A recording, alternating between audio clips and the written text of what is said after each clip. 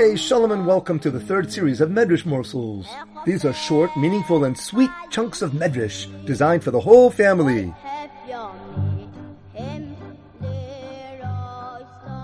Medrash Morsels for Parshas VO'AYRA, the Parsha of the Makkas.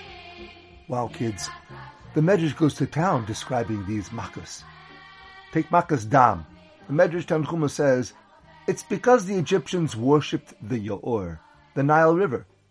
It's Sheker, an Avera, even for non-Jews to believe in the Sheker. They think that a river has its own power and decides things. So the first Makkah was to destroy the Nile River, to shake everyone up.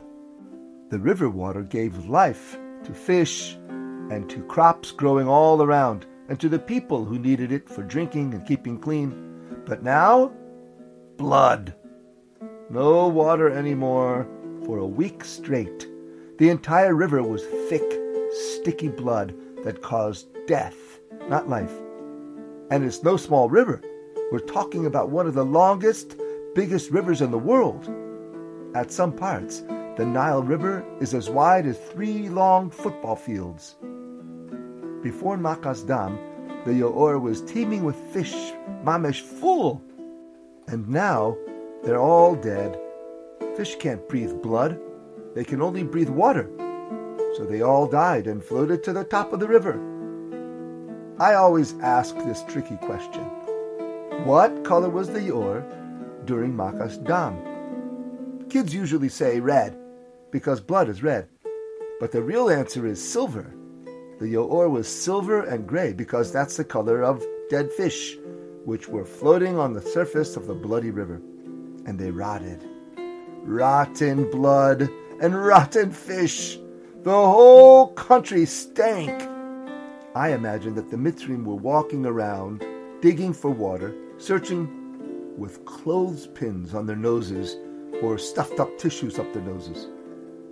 Now I'll tell you about the priests, the ones in charge of serving the river god. They saw that their God was powerless against the God of the Jews. They were shocked. The priests were scared. They were frightened out of their wits. I imagine some of them went and just jumped off the roof. They went crazy. But kids, it wasn't just the Nile.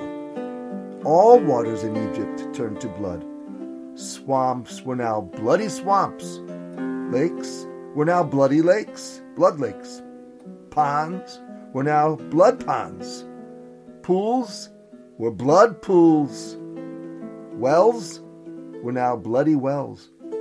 Brooks were now blood brooks. Streams were now blood streams. Springs were now blood springs.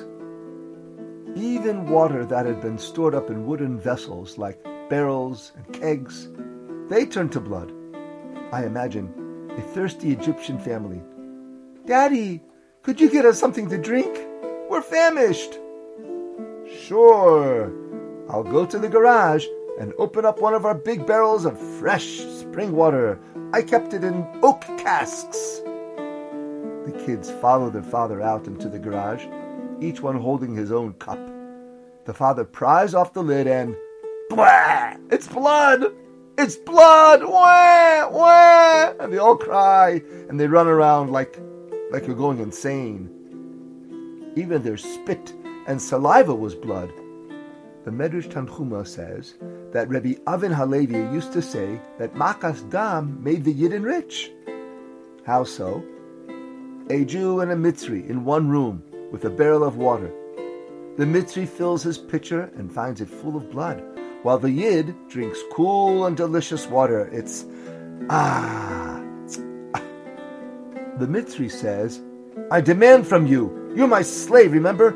I demand to let me drink water out of your hand. But kids, it didn't work. That water also turned to blood. Okay, this is what we're going to do. They filled a wide bowl with the Jews' water and attempted to drink the water at the same time together. The Yid drank water, and the Goy drank blood. Yuck! The Mitzri said, I'll pay you. Here, take a penny for a cup of water. Still no. Take a nickel. Nope. Still blood. Here, take a dime. Still didn't work. Here, I'll pay you a quarter, a half a dollar, a silver dollar for 1 cup of water. Now that's a good deal. Okay, says the Yid. Now you've made me happy. And presto, water for the Mitzri. And the news spreads. You can get water if you pay the Jews. But it's so expensive, a silver dollar for a measly cup of water. But kids, the Mitzrim were thirsty. They were crazy thirsty, so it was worth it. They ended up spending a lot of money on water. Many Yidden started selling water all over the country. And that's the way the Yidden in Mitzrayim began to get rich. So you see how HaKadosh Baruch Hu looks after his Yidden. In the end, after all the misery of the Shibud Mitzrayim, Makkas Daam, and comes and punishes the Gentiles. And that's what's going to happen soon in our days, when the Mashiach comes, after this long, bitter galus that we've been suffering by the hands of the Gentiles. There's going to be Makkas that's going to make the Makkas of Mitzrayim look like child's play against the Gentiles.